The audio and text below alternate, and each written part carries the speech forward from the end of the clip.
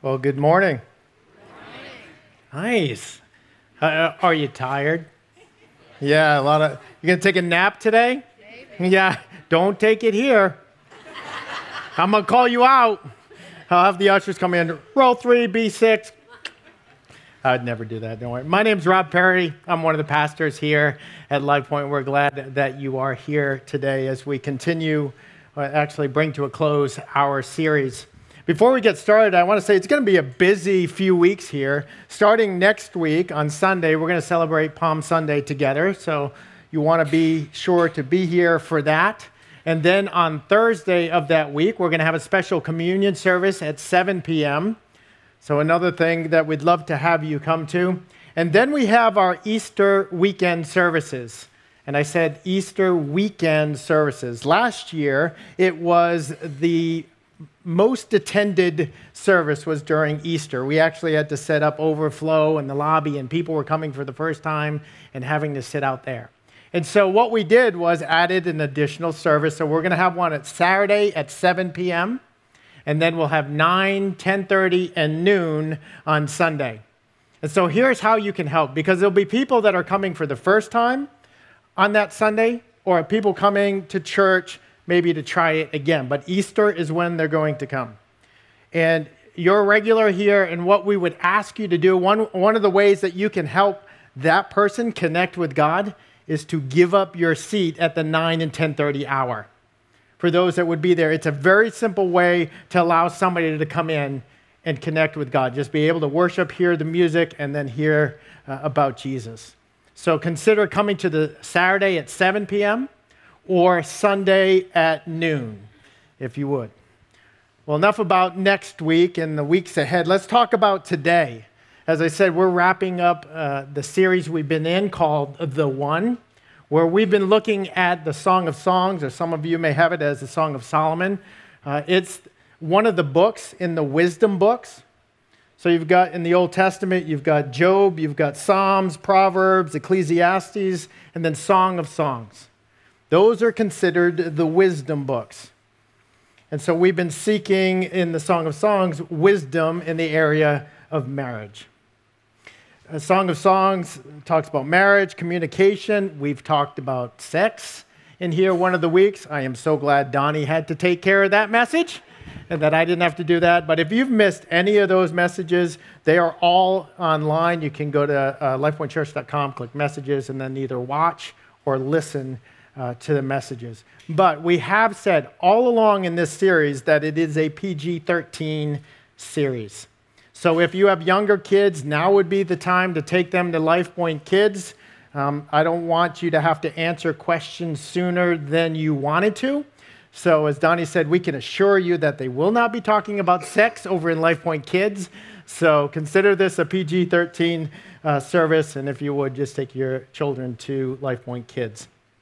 Well, when it comes to marriage, one of the question culture asks is it really possible to fall in love and stay in love forever these days? Is that really possible?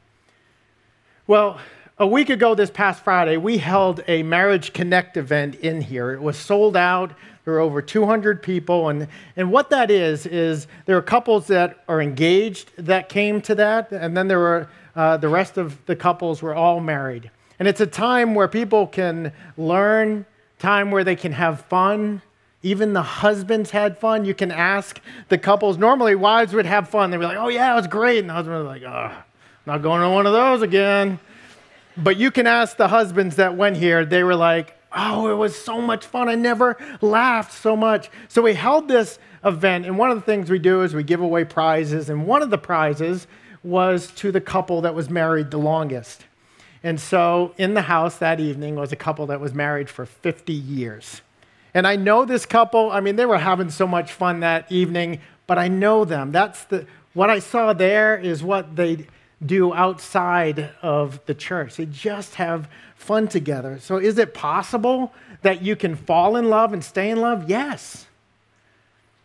Then this week, after this event, I went and made a house visit to somebody whose husband is sick.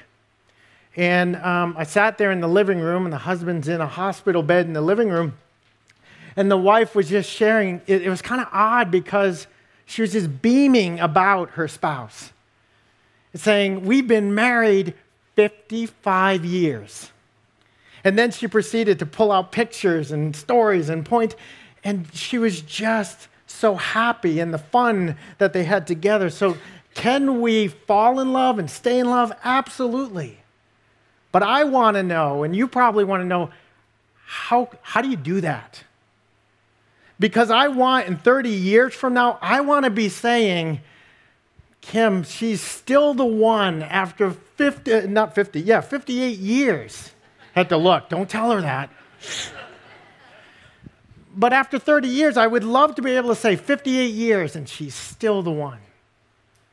So today I want to look at what are the things that you and I can do so that come at the end of our lifetime, we can say, he or she is still the one.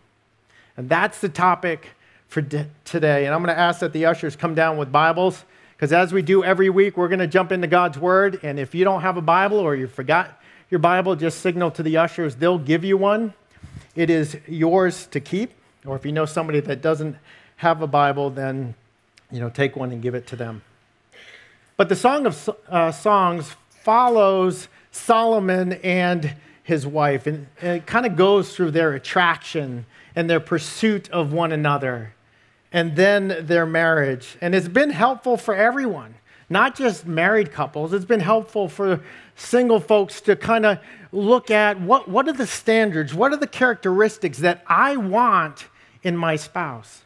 It's been helpful to them, but it's been helpful to me as one who's married and others in here to be able to look and see, how am I to love my spouse? You see, everybody's got their 2 cents about marriage, right? Oh, you're getting married. When you tell a person that you're getting married, when I said it 28 years ago to folks, and you say it today, you still get the same response. Oh, really? Are you sure? There's a chance to get out, I mean, people have their 2 cents. They want to tell you all, and then they proceed to tell you, oh, wait till you have kids. But couples have actually gone on to social media and started tweeting kind of, here's what you can expect in married life. So if you don't have money for premarital counseling or counseling, then here, let us give you some marital wisdom. Seriously, I had pages. I had 70 pages I could have pulled from, and I narrowed it down to 8.5 by 11. Here's a couple of the wisdom, people's 2 cents. Hey, make sure you're the first to ask what you want for dinner so that you don't have to be the one to decide all the time. Here's a wife who said, my husband's home sick from work today. It's like having 1,000 babies. Here's a husband's comment. When my wife asks me to do that one thing in the bedroom that she really likes, she's talking about vacuuming. Here's one from a guy who feels his pain. His wife said, I can't wait to take a hot shower and get in bed with you and work on my latch hook. Not where I thought that was going, says the husband. And then this last one, I love this. Marriage is essentially being able to watch another person eat chicken wings without throwing up. Everybody's got their advice about marriage. I think we will avoid that, and we will see God's wisdom through the Song of Songs here. And in this last session, we're going to see Solomon and his wife kind of aging in their love for one another and making it last a lifetime. So let's jump in. Let's look at some of the good advice that we can get here from Mrs. Solomon. His mouth is sweetness itself. He is desirable in every way. Such a woman of Jerusalem is my lover, my friend. Many couples have fun moments. Maybe we have fun seasons, but how about for a lifetime? What a perfect vision for marriage, right? A goal for marriage. She says, my lover and friend. Now for me, a little sidestep, product of the 70s and 80s. I'm thinking of that Michael Bolton song. How can we be lovers when we can't be friends? Is that playing in anybody's mind? Some are like, I cannot believe you just did that. But what a picture. My lover, my friend. But see, that's going to take, to get to the end of our lifetime, be able to say, my friend, my lover, to be able to get there, it's going to take work. Because falling in love, that's absolutely easy. But staying in love takes a plan. It requires that we do things now so that we can experience the fruit of that work. And it shouldn't be a surprise. We have plans for everything. We have plans for our careers, plans for finances, plans for our families, plans for what we want to do after we retire. But do we have a plan for our marriages so that they are healthy? That when all of those things happen, you don't get on the other side of that and look at the person and go, who are you? I don't really know you. Do we have a plan so that we can be friends and lovers? Will our marriages, the plans, make our marriages healthy so that they're a window for the world to look in and say, I see God's love, His mercy, and His forgiveness active in that marriage? Do we have plans that are promoting that? You see, one of the things I know that if she calls him her friend, here's something that we do as friends that I think we can do in our marriages to help us still be the one down the line, and it's this. Friends have fun together, don't they? We need to learn to have fun in our marriages again. Because a lot of times you ask people, when was it that you had fun last? Think of a time that immediately, right? You go to dating. You may be thinking here, oh, it's like when we were dating.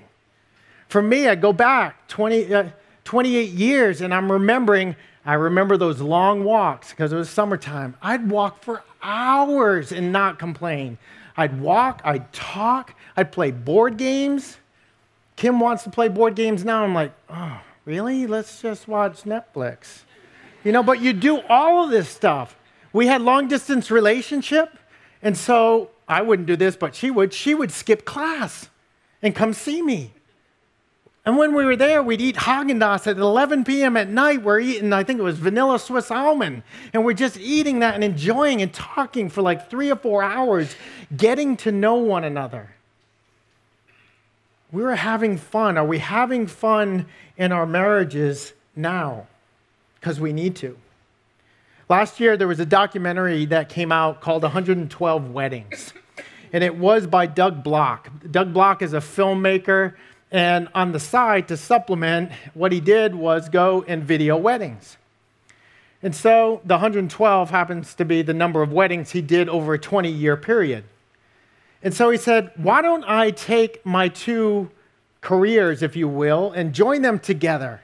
And so he went on to films about him going and finding the 112 couples that he did their video of their wedding. Because he wanted to ask them some questions, 2 questions particularly. And so he set out to find them. And he found some of them. Some were divorced, some were in poor health, some were caring for parents, some had grown apart. Some were doing really well. Some had passed away. Some wouldn't talk to him. But he was able to get many of them together. And he asked them these 2 questions. What did you think marriage was going to be like? You know the follow-up. What did it end up being like?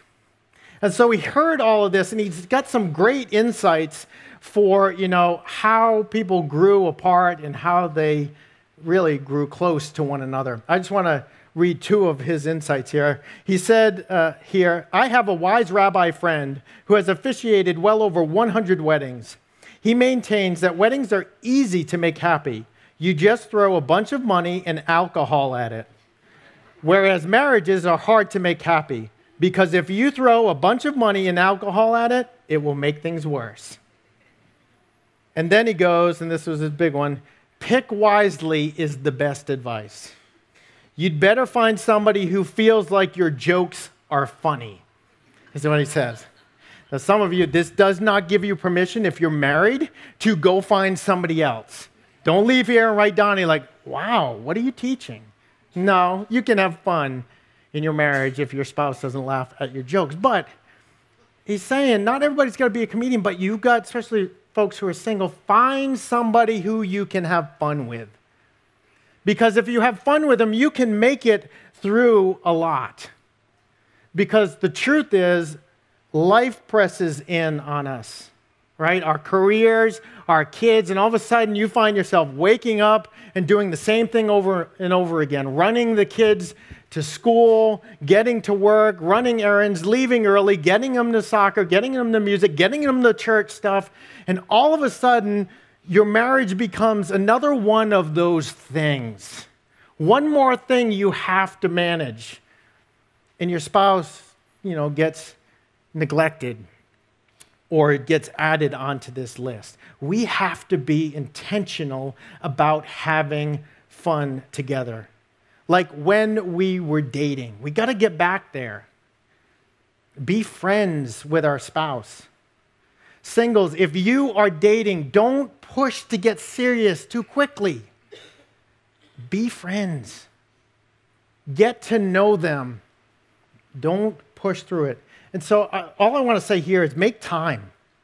I don't think we can afford not to make time for one another and to have fun. It doesn't mean we have to do like these grandiose things. It may mean just hanging back for 15 minutes and eating with the breakfast with the family before you head out. If you can't do that, then come home early and do dinner, and if you have to go back to work, go do that. Leave a little note for your spouse, a little stick-it note, and put it on the mirror that says, I love you when you blank, and put that in there, and just start to have fun again. Even in intimacy, make time. You're saying schedule sex? Yeah. If your life is so busy, listen, for Christ followers, it is normal to be healthy and regular in your intimacy for one another. Read 1 Corinthians 7. What is not normal is to not be doing it. You can, but you have to both agree and be in prayer together. And then at one point, you come back together. So if that's not regular for you, it is a gift in marriage. So make time for it. Yeah, but then it won't feel spontaneous. Make it fun then.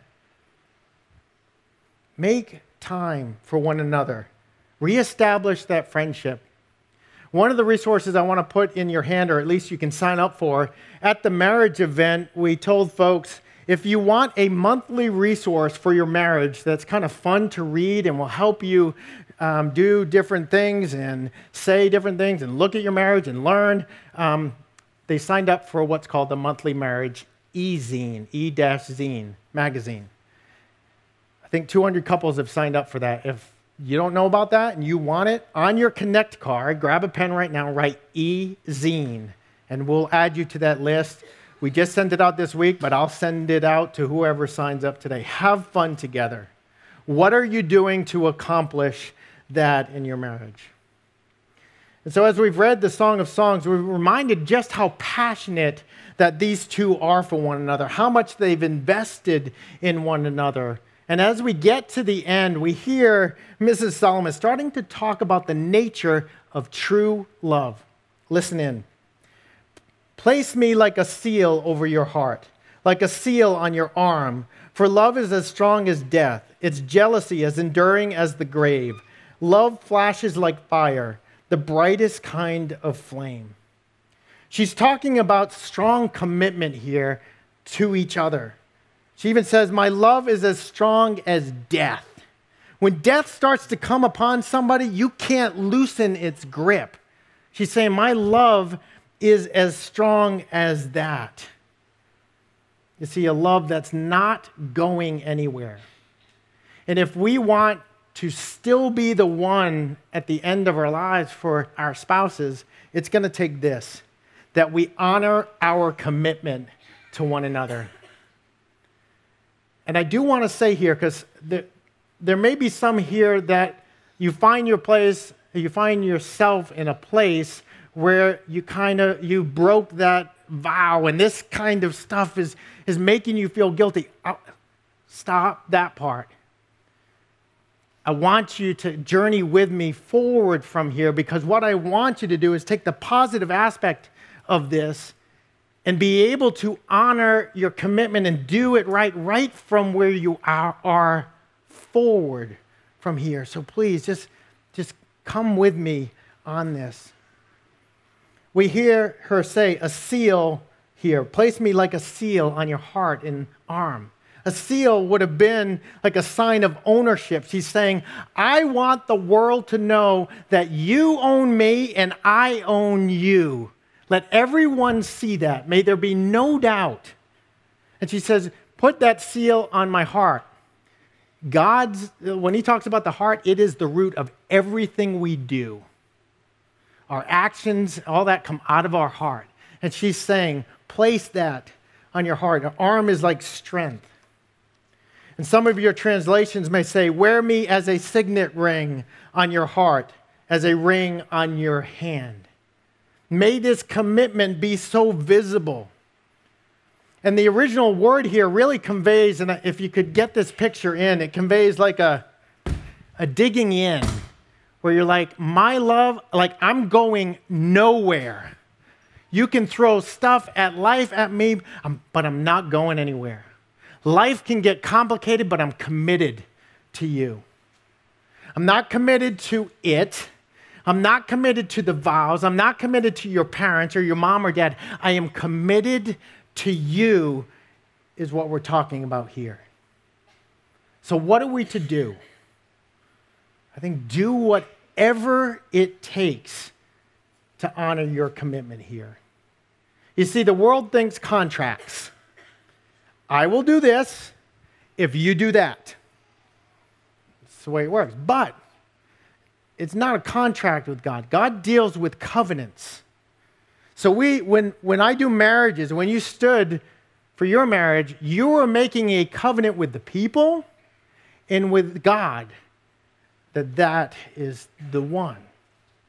The world deals contracts. We deal with covenants. And so as I talk about this, you got to work at your commitment. So what's that mean? Because some of you are in crisis. And so do whatever it takes. Sign up for a marriage intensive. Write this on your card, weekendtoremember.com, weekendtoremember.com, or hideaway.com. What are those? They're marriage intensives. It will be the best money you've ever spent to invest in your marriage and take it to places it's never been. You think it's dead? God deals with dead things and brings them to life.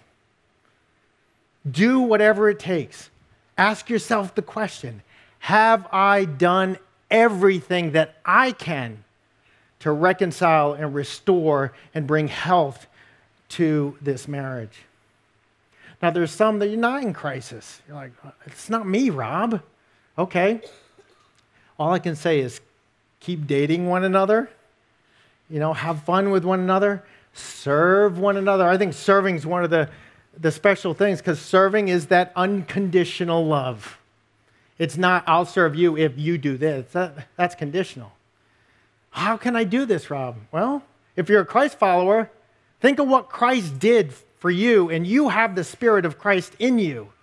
He leaned in and did something for us that we couldn't do for him at the time. I didn't say yes to Christ when he jumped up on that cross to die for me. He did it anyway, and then I did it. We can do it as Christ followers through the power of the Holy Spirit, and ask him to work on and honor your commitment. And it's going to take the last thing that I want to talk about this morning in order to still be the one. And that is put God first. That is the most important thing. I should put that right at the top. But all the other things, all the things that we talked about over the past few weeks, the things that we're talking about today, you have to put God first in order to do those other things, in order to be the husband, to be the wife that you need to be. We've got to prioritize our first love first. Look in the same section where we're talking about true love. In verse 5, we read, "Who is this coming up from the desert, leaning on her lover?" Mrs. Sampson's talking about being led by Solomon.